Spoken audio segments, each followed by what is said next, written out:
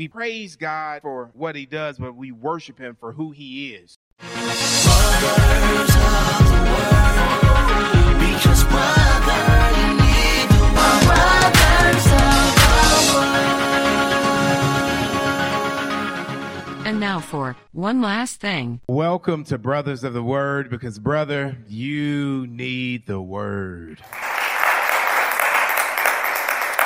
I am so thankful. I'm so humbled. I'm so honored to be here. I honor your pastors in their absence. Love them dearly as my own brothers. I've known them for decades, and it is just amazing to see how God continues to work, and I take none of it for granted. I'm excited for the chance that we get to assemble together as the saints this evening. I'm grateful that we have people tuning in online who are hungry for God's word, and so I say, let's get after it. If there's nothing else you know about me, you should know that I'm a man who loves the Lord my God with all my heart, my mind, my soul, and my strength, and I'm hungry to continue to grow to be more like him. Been walking with him for 22 years now.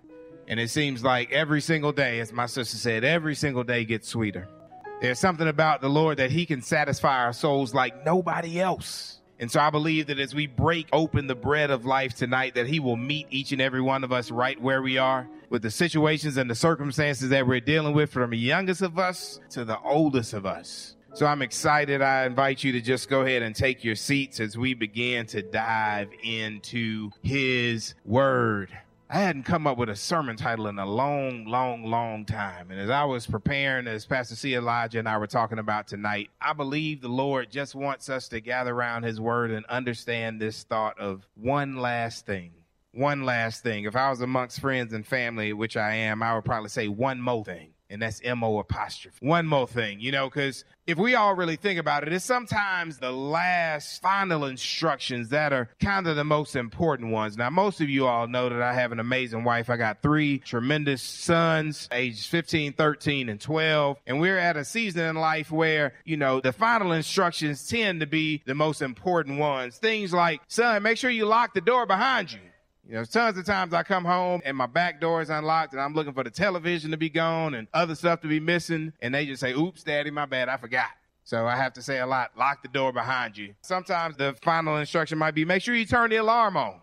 Turn the alarm on. Sometimes we got a new family member 2 months ago, a cute little Cavapoo puppy named Jet. And the new instruction is make sure you put the dog in the cage before you leave. I don't want the dog tearing up the house while we gone, okay? But it's final instructions. I got, early middle schooler who sometimes I got to say, did you brush your teeth today? Did you put on deodorant today? Because you got to give final instructions. I had one not too long ago where I came home and I drove in my garage, and immediately as I opened the door of my car, I smelled gas. I said, it's not great. And I walk in, and my kids seem unfazed. And I say, does nobody smell the gas in this house?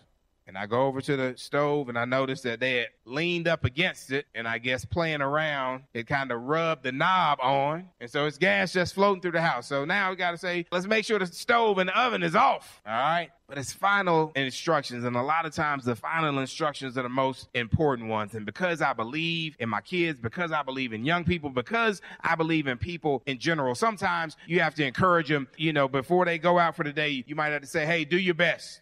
You might have to look at them and say, hey, don't forget, God loves you, daddy loves you, go out and take on the world. Sometimes you got to instruct them to say, treat others with kindness and respect. That's the expectation. When you leave this house, I want you to treat other people with kindness and respect. That's the final instruction. 2 of my other favorite ones I like to tell my kids every morning. Make sure you love others well and you lead by example. I don't care what you do today. Daddy is not as concerned about your grades as he is about your character. So I want to make sure if you do nothing else, you make sure that you love other people well. And you make sure that you lead by example. Don't be a follower. And the final one is to make Jesus famous.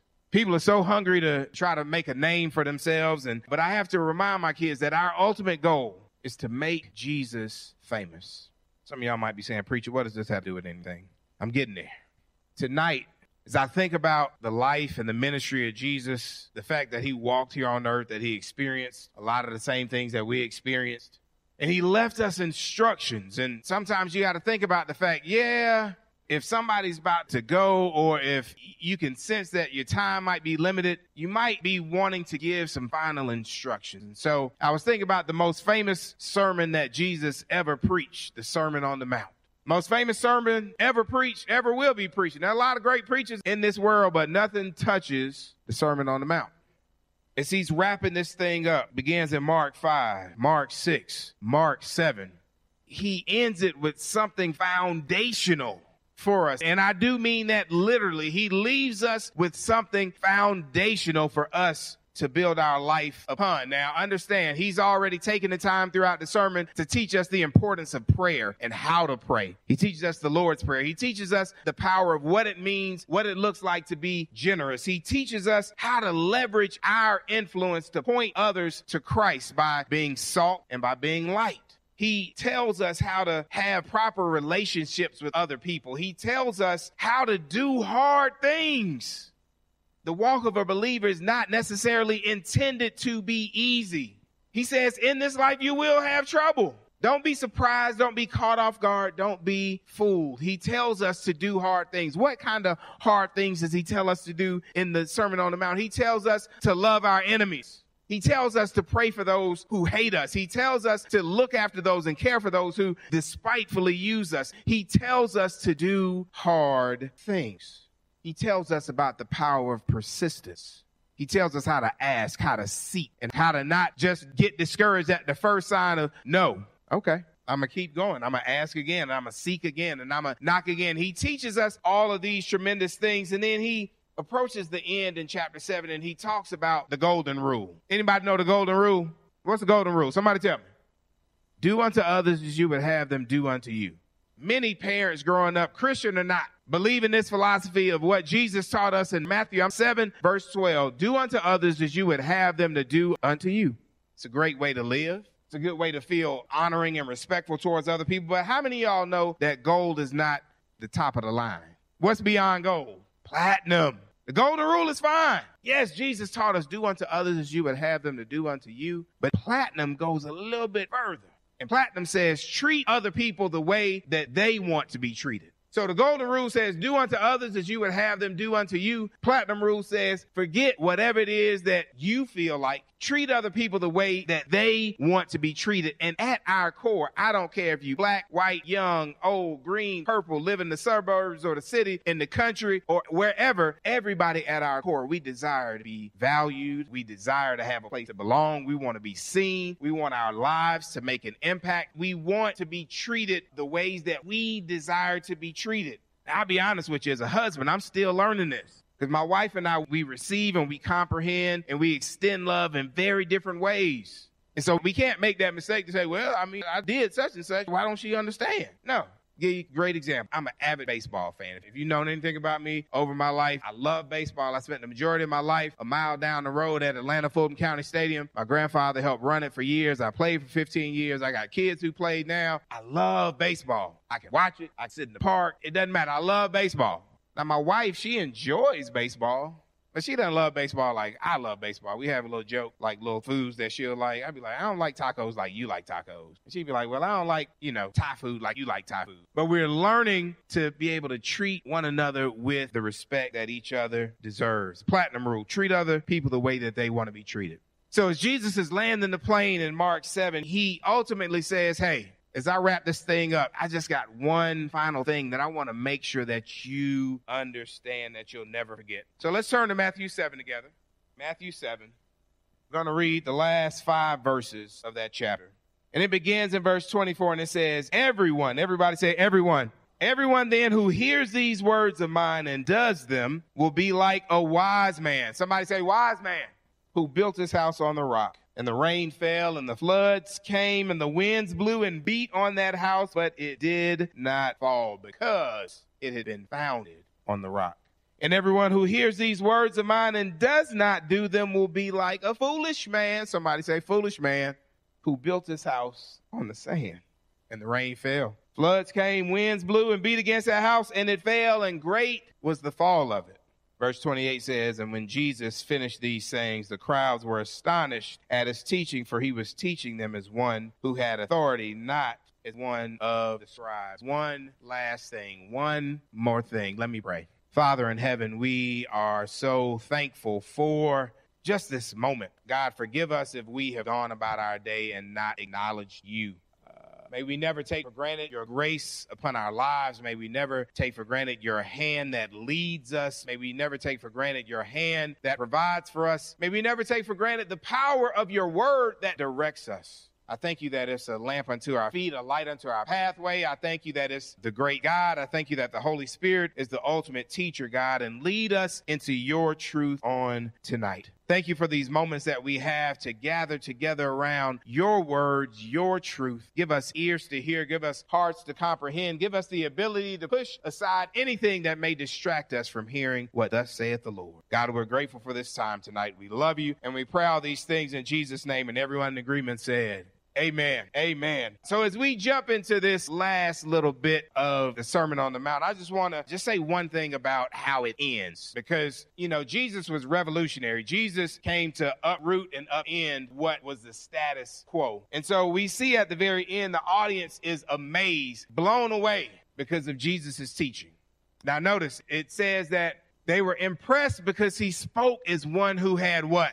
Authority. Now, here's a huge difference. They weren't necessarily enamored with Jesus' speaking ability. He was eloquent. He covered a lot of ground. He was convicting. He was all these things, but they weren't really fully impressed with how polished he was. It wasn't about his ability. They were impressed by his spiritual authority. They said, we've never seen anything like it before. They were blown away because he had authority. That Greek word there is exousia. Somebody say exousia, which means with mastery, with power, being in control.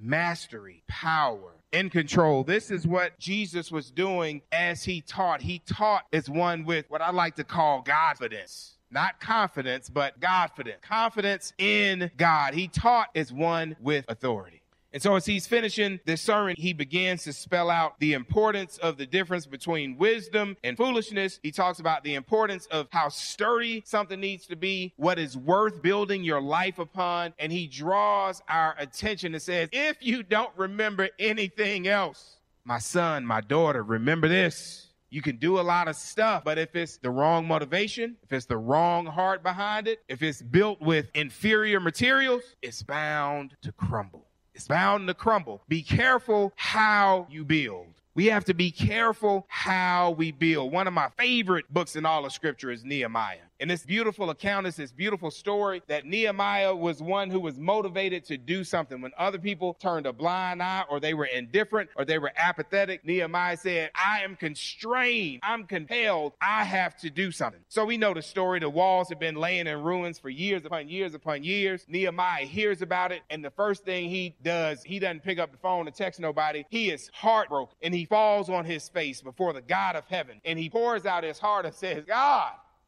my heart is broken because the place I love, people I love are in derision. They're broken down. They're busted up. They're in a bad fix, God. And I've got to do something. I'm compelled. I'm not putting it off on anybody else. So Nehemiah goes through the proper channels, and he submits himself to authority. He gets the necessary resources. He goes about and he organizes, and he steps into leadership roles that I don't know if he knew that he had, but he was able to say, hey, my brother, I need you to do what you can do. Sister, can you help me out? Lean on your experience. Lean on your network, your resources. My man, hey, can you gather your people? And all I'm asking you to do is just take one step out right in front of where you are with what you have and work to repair your part. Build your part. Fix your part. That's where Nehemiah starts. And if you know the story, he gathers the people. He gets them together. It doesn't take very long. 52 days, 7.5 weeks. It takes him to rebuild the walls that have been broken down years, because people had a mind to work and they had a vision. And so as Jesus is finishing up the Sermon on the Mount, there are just two big ideas that I want us to leave with tonight. Everybody say two. Two big ideas that I want us to leave with. The first idea is that there's a huge difference between hearing and doing.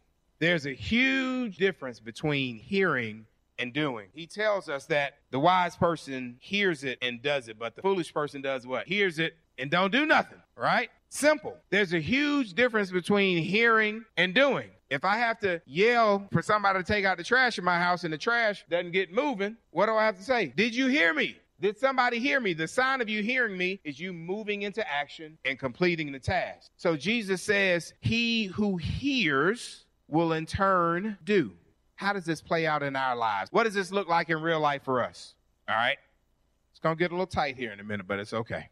When you hear something, it might provoke something in you and motivate you to say, man, that's interesting. I'm passionate about that. You know what? Somebody ought to do something about that. We kind of fall back doing whatever we're doing instead of hearing something that strokes the fire that God places on the inside of us and say, you know what? I might not have much, but with what I have, I'm going to do what I can do to make an impact in whatever that area is.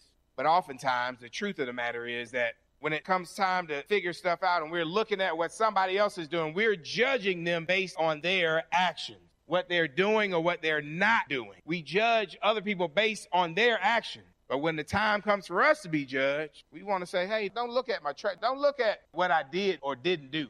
Look at my heart. Bless my heart. I had the right intentions. I had the purest motives, but it's super tempting to look at somebody else outwardly and judge based on actions. But for us, we want to be judged based on our intentions. We want to say, yeah, I heard it. Yeah, I was going to do something about it, but I chose not to. There's a huge difference between hearing and doing. The author James clearly tells us, James 1:22, we all know it. He calls us to be doers of the word and not hearers only. It's nothing wrong with them being separate necessarily, but there's tremendous power when we hear and when we act. Jesus says you have to hear correctly.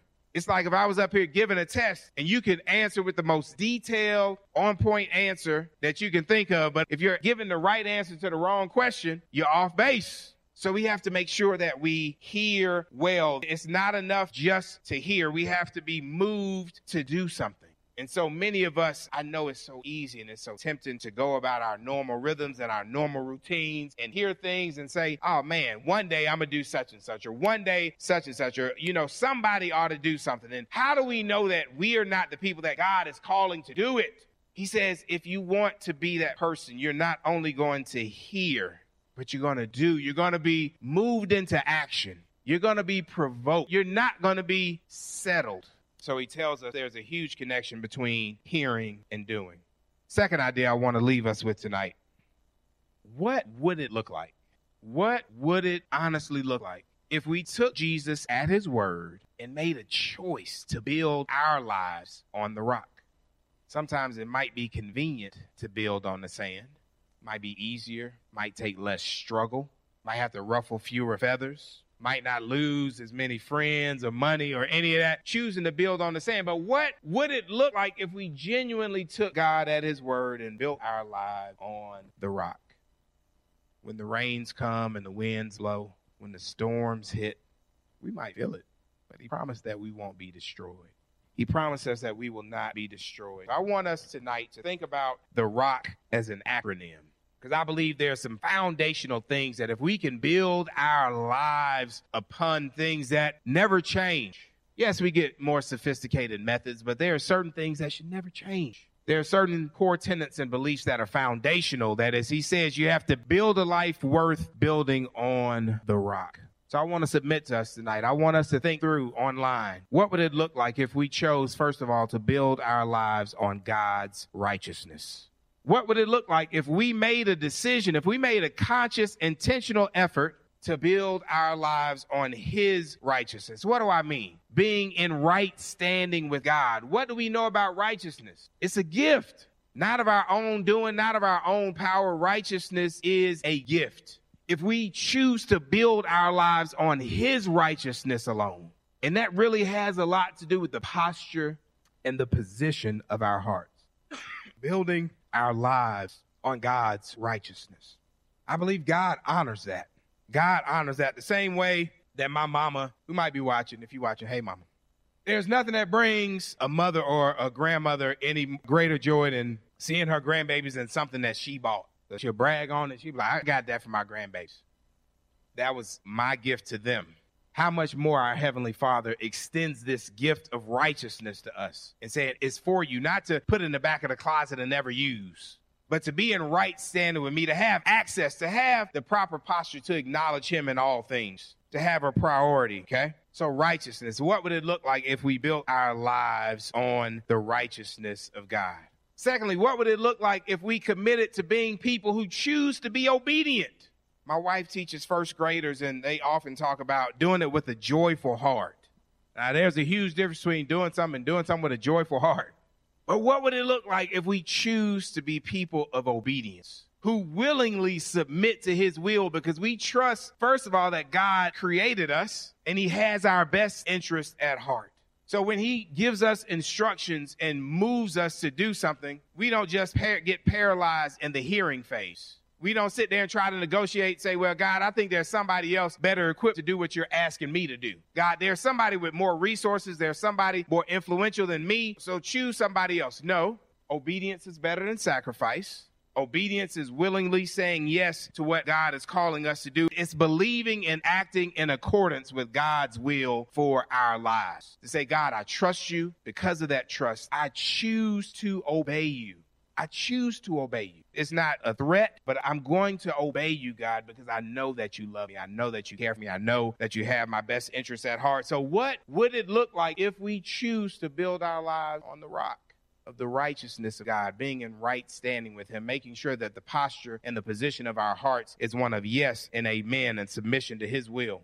What would it look like if we were submitted to be people of obedience? Not to try to negotiate, not to try to do God like toddlers might do God. Be like, 5 more minutes. No. Yes, God, I trust you and I'll obey. All right. Thirdly, what would it look like if we commit to building our lives on character? What would it look like to live as people of character, to embody the things that we claim to believe, to be people of integrity, to be people who are on the outside? There's no differentiation between what's on the outside and what's on the inside. What if we're people that live that our word is our bond, that we are trustworthy, okay? That we are people of character, that we are a proper reflection of God. When people look at us, it's asking, like, what do they see? Do they see the character of God? Do they see faithfulness? Do they see goodness? Do they see mercy? Do they see kindness and compassion and grace and forgiveness and self-control and all of these amazing fruit exemplifying the character? We praise God for what he does, but we worship him for who he is, for his character, for his characteristics, for the things that makes him who he is. We want to be people who value character. And then finally, what would it look like if we built our lives not merely on his righteousness or on obedience or a character, but of being kingdom-minded, thinking of others above ourselves, saying, I'm going to deny what I desire to do in my own strength, for my own pleasure, for my own comfort. I'm going to deny that to be able to love and serve somebody well. What would it look like if we showed honor and deference and respect to other people? What would it look like if we lived for the ultimate kingdom instead of working so feverishly to build our own kingdom? Changes the game when you have an eternal perspective. It changes the game when you don't get frustrated when things don't go the way that you want them to go right now. Understanding that God is working out something far more exceeding than you can ask, think, or imagine. Because it's about building his kingdom. It's about his will coming to the earth. It's about his kingdom coming, all right? So it's not an accident that this is how Jesus chose to end the Sermon on the Mount. Because remember, a lot of times it's the last thing that's the most important thing. And so tonight, as we get ready to leave, I just want us to encourage us to be people who do those two things. One, that we would both hear and do, that we would listen well, that we would submit ourselves to say, God, speak, for your servant hears. And I'm not just going to hear, but I'm going to do the things that you're asking to. And then I want to encourage us to be people who build our lives on that rock, the rock of his righteousness and obedience to his will, and being people who are committed to being people of character and focusing on his kingdom. One last thing. Let's build our lives on what lasts. And it's only the things that we do for Christ at the end of the day that will last anyway. Rulers come and go. Kingdoms fall. People in political office change every few years. But the word of God is true. It's solid. It's foundational. God, I thank you that you are truly worthy of us building our lives upon. God, I thank you that you are the one that brings calm to our anxious hearts, that you're the one that allows us to experience joy in the midst of anxiety. God, I thank you that you're faithful. And God, I just thank you that you're trustworthy. Tonight, Lord, I thank you for reminding us to build our lives on the things that last. Every single one of us, no matter where we are in our journey with you, no matter whatever season we find ourselves in this life, we are building something. And I pray, God, that you would give us a sensitivity to commit ourselves to build something that will outlast us, something of eternal value, something of extreme worth. God, help us to look to your righteousness. Help us to be people of obedience. Help us to commit to living out your character and your nature, and help us to be kingdom-minded. God, I pray that you would forgive us for times that you've spoken and we've been disobedient. Forgive us for times that you've given us instructions and we've made a million excuses of why we shouldn't or why we can't. But God, tonight I pray that you have touched all of our hearts and that you would move us with greater urgency, God, to be able to be the people that you've called us to be. Lord, I'm grateful for all that you're doing in us and through us. God, we love you with all of our hearts. We love you with everything that's on the inside of us. God, thanks that you're continuing to help us to grow day by day. Morning by morning, we are grateful for each and every new mercy that you extend to us. I thank you for everybody who's heard this message. I pray for those who will hear it. And I pray that you'll continue to water the seeds that you have sown in Jesus' name. And everybody said, amen. Before we leave tonight, I want to give the opportunity that if there's anyone who desires to put their faith in Jesus for the first time or to recommit their hearts to him, would like to give you that opportunity to be able to pray for you. If that's you, I encourage you to just raise your hand right where you are. Let me pray for our young friend here. God, thank you so much. I thank you that you see us and that you know us. God, I pray that every single one of us, the youngest to the oldest, especially the youngest in this room right now, I pray that he would not allow anyone to despise his youth. But as you instructed through Timothy, that he would be an example in his words and his conduct and his behavior and his faith and his love and in his purity. God, I pray that he would meet you right where he is. I thank you for his hunger for you. I thank you for his compassion and his acknowledgement for his need for a Savior. God, I pray that this is just the start of a journey for him. And I ask that you'll continue to be with him every single step of the way. May he have a hunger for your truth. May he have a desire to seek you through prayer and through your word.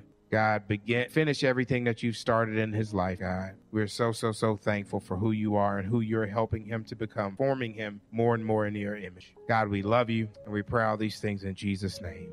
Amen. Amen. Amen. I just want to say thank you all for joining us tonight. I pray that the Lord spoke something to your heart to challenge you, to convict you, to provoke you. And we love you. Have a great evening. God bless you. You are listening to brothersoftheword.com. This was the message titled One Last Thing by Jason Thomas. This message is number 6629. That's 6629. To listen to thousands of free messages or to send this message number 6629 to a friend, go to brothersoftheword.com. If this message has been a blessing to you and you would like to help support this ministry, go to iwanttogive.com. That's iwanttogive.com. Listen to brothersoftheword.com often because, brother, you need the word. Brothers of the Word.